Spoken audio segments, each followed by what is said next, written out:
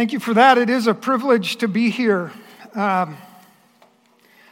It's been an interesting journey for Cindy and I. It's not necessarily one we would have anticipated, but we are so glad to be here.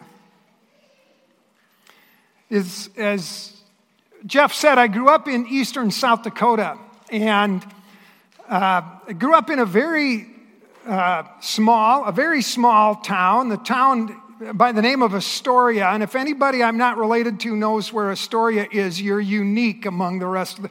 There's actually some people here who aren't related to me that do know where that town is.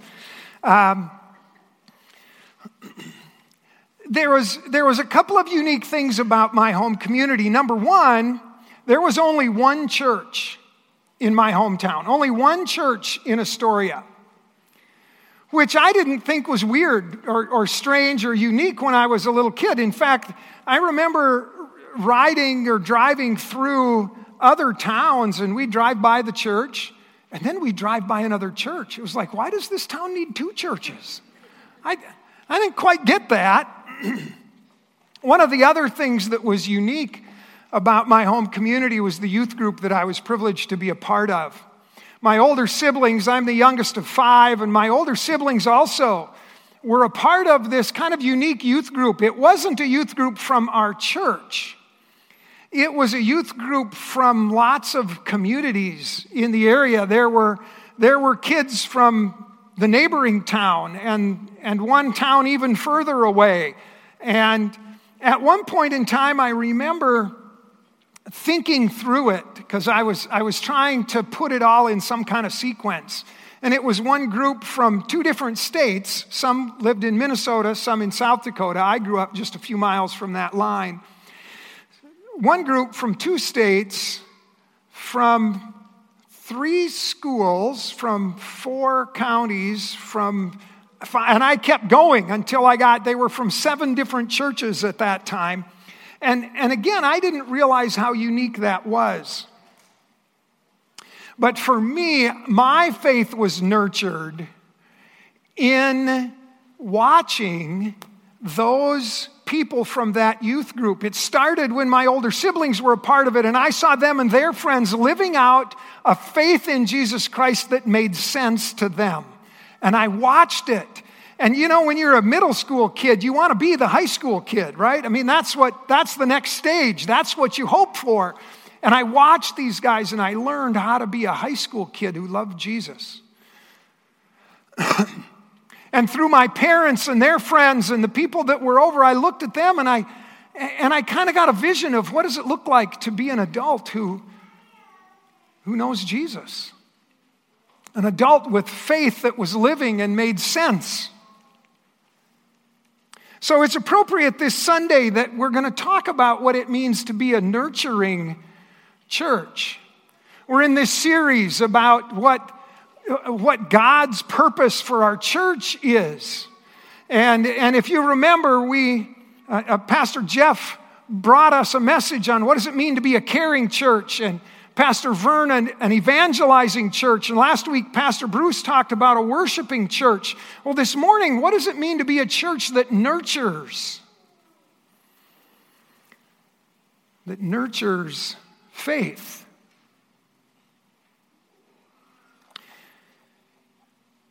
Well, when we lived in South Dakota, Cindy was teaching, and Cindy was a coach. One of the sports Cindy's coached was track. Now, if you look at me, you probably recognize track was not my sport. I'm not really built for track, or at least that's what I always told people who wanted to make me run. But when Cindy started coaching track, she'd come home with these stories about this athlete and that athlete. This happened at practice, and I started going to track meets. And I learned to love watching the sport of track and field. It was really more and more fun every time I went.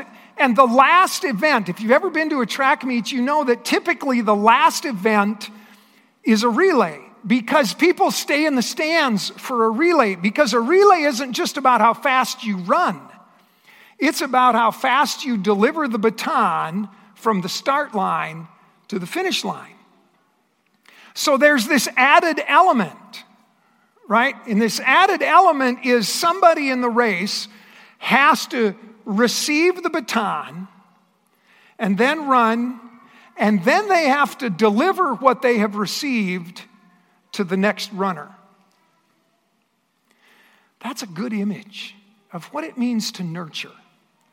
Of what it means to nurture faith, because we're taking that which we've been given by God and delivering it to another person with whom we run this race. And so as we look at that, I think about how do we pass the baton successfully. And in a brief look at that question, we're going to turn to some verses in Deuteronomy. Deuteronomy chapter 11. This is the reiteration. You'll find these words almost exactly like this, but not quite, in chapter 6 as well. But this is from Deuteronomy chapter 11, verses 18 through 21. It says, "Fix these words of mine in your hearts and your minds. Tie them as symbols on your hand and bind them around your forehead. Teach them to your children. Talk about them when you sit at home and when you walk along the road and when you lie down and when you get up.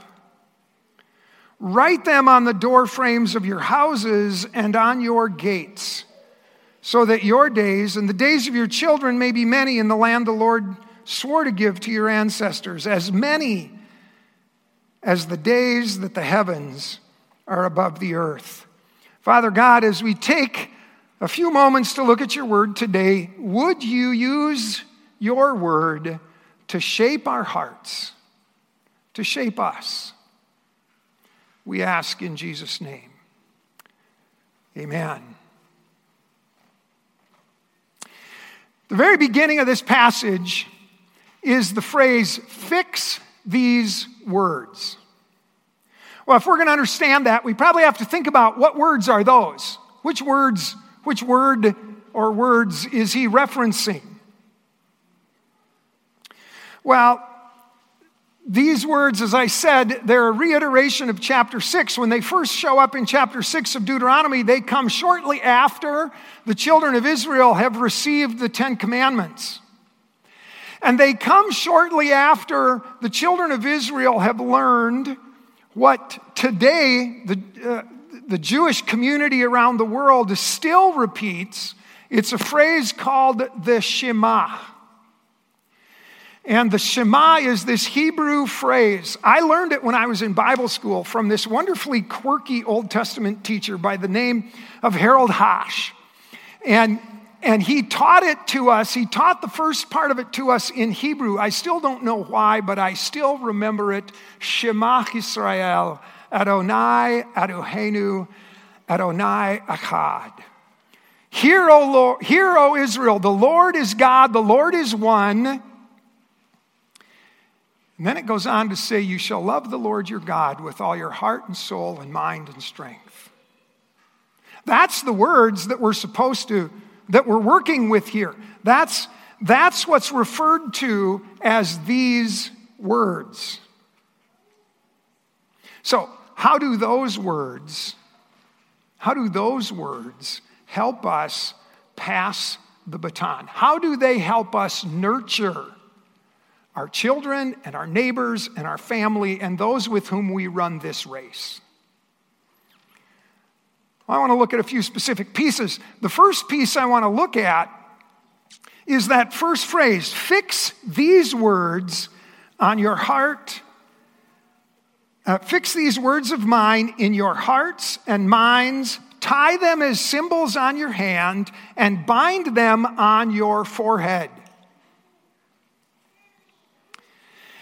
There's a practice among the Jewish community still today.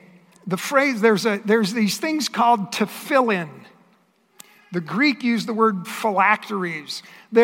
What they've come to be is this little box, little black box, and inside that box is tiny little pieces of paper that have had scripture written on them, and it has the Shema written on them, and then they tie these around their forehead and around their hand and arm during prayer time. And Orthodox Jews will still do this today as a reminder of these words, as a reaction to what the writer of Deuteronomy says. Bind them on your forehead and on your hand. And it's a good image with one exception. The Hebrew word that we translate forehead is actually two words. The first word means a gap between something. And the second word is the word for eyes. So if we were going to translate this very literally, it says, bind these words in the gap between your eyes. Get a picture of that. Suppose instead of on his forehead, he's got that right here. That seems kind of ridiculous. So it's no wonder they put it up here. That's kind of, because if it was right here, I couldn't look at anything without looking around or through the Word of God. That's the image in Deuteronomy. It's not the image of put this up on your forehead as a show to everybody else of who you are and what you're about. God's word is supposed to shape everything we see. Everything we see, we're supposed to see through the lens of God's word. I think more and more you're seeing people who instead of a mask or along with a mask will wear a shield. That's the imagery here. The imagery here is this is supposed to be so prominent right in your vision that you can't even look around it without God's word shaping what you see and how you see it. The other thing it says is bind them on your hand.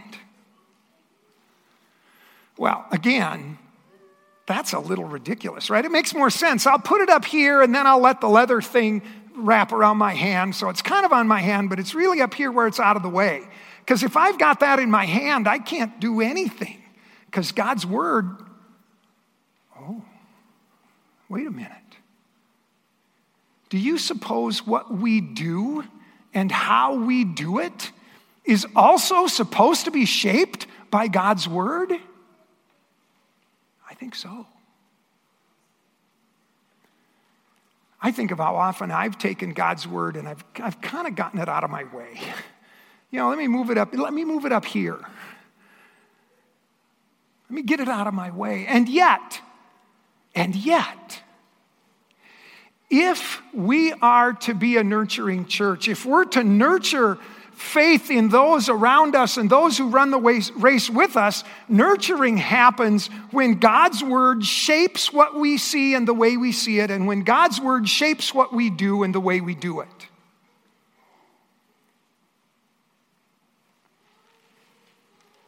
Bind it around your hand and in the gap between your eyes. A second thing this passage tells us is to talk about them, these words of mine, talk about these words of mine all the time. It says, teach them to your children, talk about them when you sit at home and when you walk along the road. That's BC speak for when you travel. We don't walk along the road very often, right? We've got faster ways to get around. When you travel,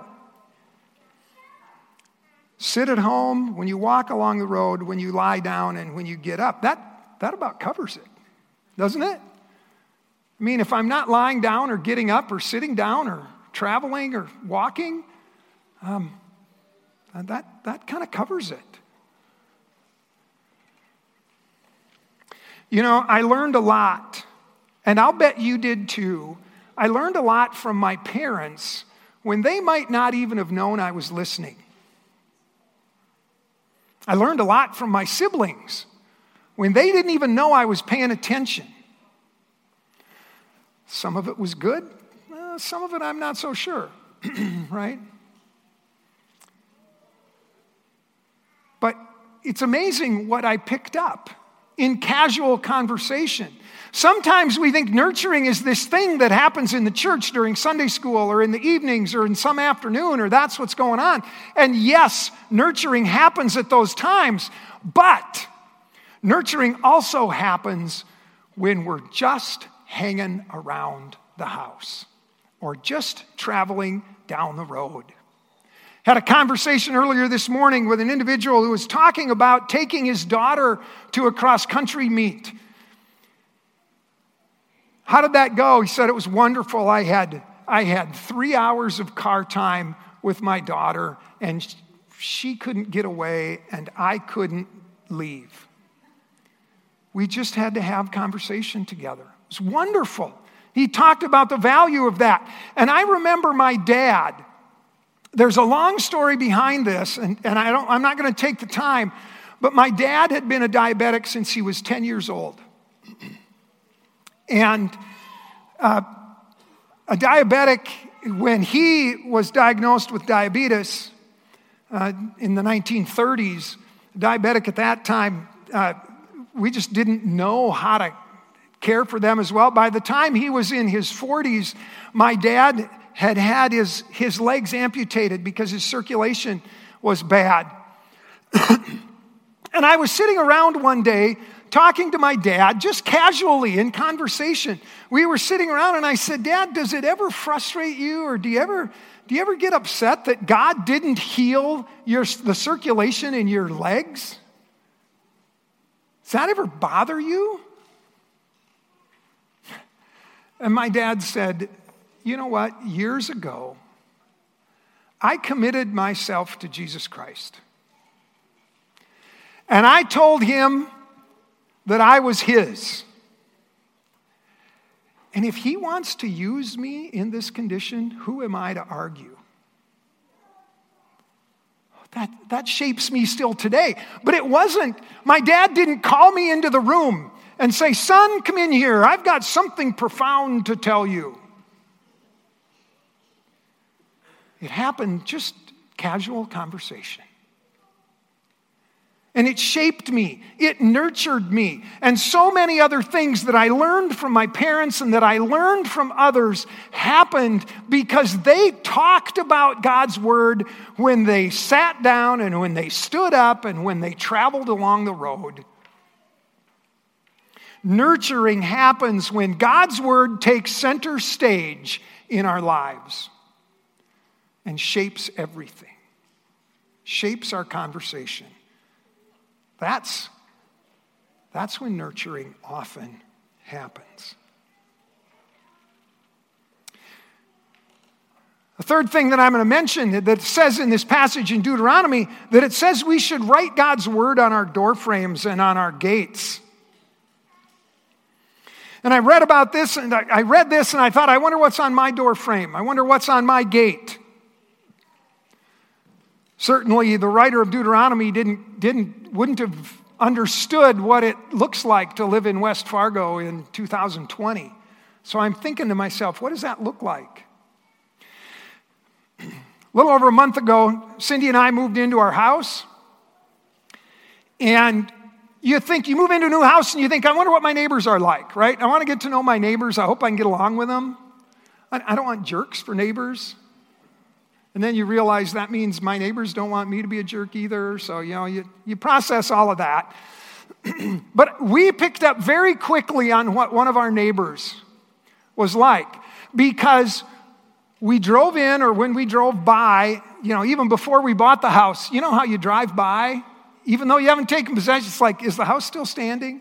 It didn't burn down, did it? It's still there, okay. Our neighbors have 2 or 3 political signs, two political signs in their front yard, and they've got a political candidate's flag on their garage, and they've got an American flag on their doorstep, and they've got 2 or 3 pendants or banners or flags from their favorite college sports team. We knew right away, those neighbors are likely to vote for Donald Trump, and they cheer for the Bison. That's what we knew about them. That's what they wanted us to know about them. right? If they didn't want us to know that about them, they wouldn't put the bison flag, they wouldn't put the bison pennant on their garage door. Now, don't get me wrong. I'm okay with political signs on the front lawn. And I'm okay with people cheering for whichever college team they want to cheer for. As a 13-year employee of South Dakota State, I hope you give me the same courtesy. That's another conversation for another time. But I had to ask, what am I known for? How do people know me? What is written on my doorpost? Because as a congregation, nurturing happens when other people recognize that it is the love of God, it is the love of Jesus Christ that identifies us. Even more than who we cheer for or who we hope wins. If we intend to be a nurturing church, it is to be God's word that identifies us. It is to be written on our door frames and on our gates. Triumph Congregation has a vision statement. And when I first started having conversations with Pastor Jeff and with others on staff, I went like most of us would, right? You want to know more about something, where do you go? Well, you go to the web, of course. You Google it, or you type it into your web browser. And as I was kind of stalking Triumph's site, right, to figure it out, I came across this vision statement, and it's compelling. Triumph's vision is to see the life and message of Jesus transform hearts and homes and cities.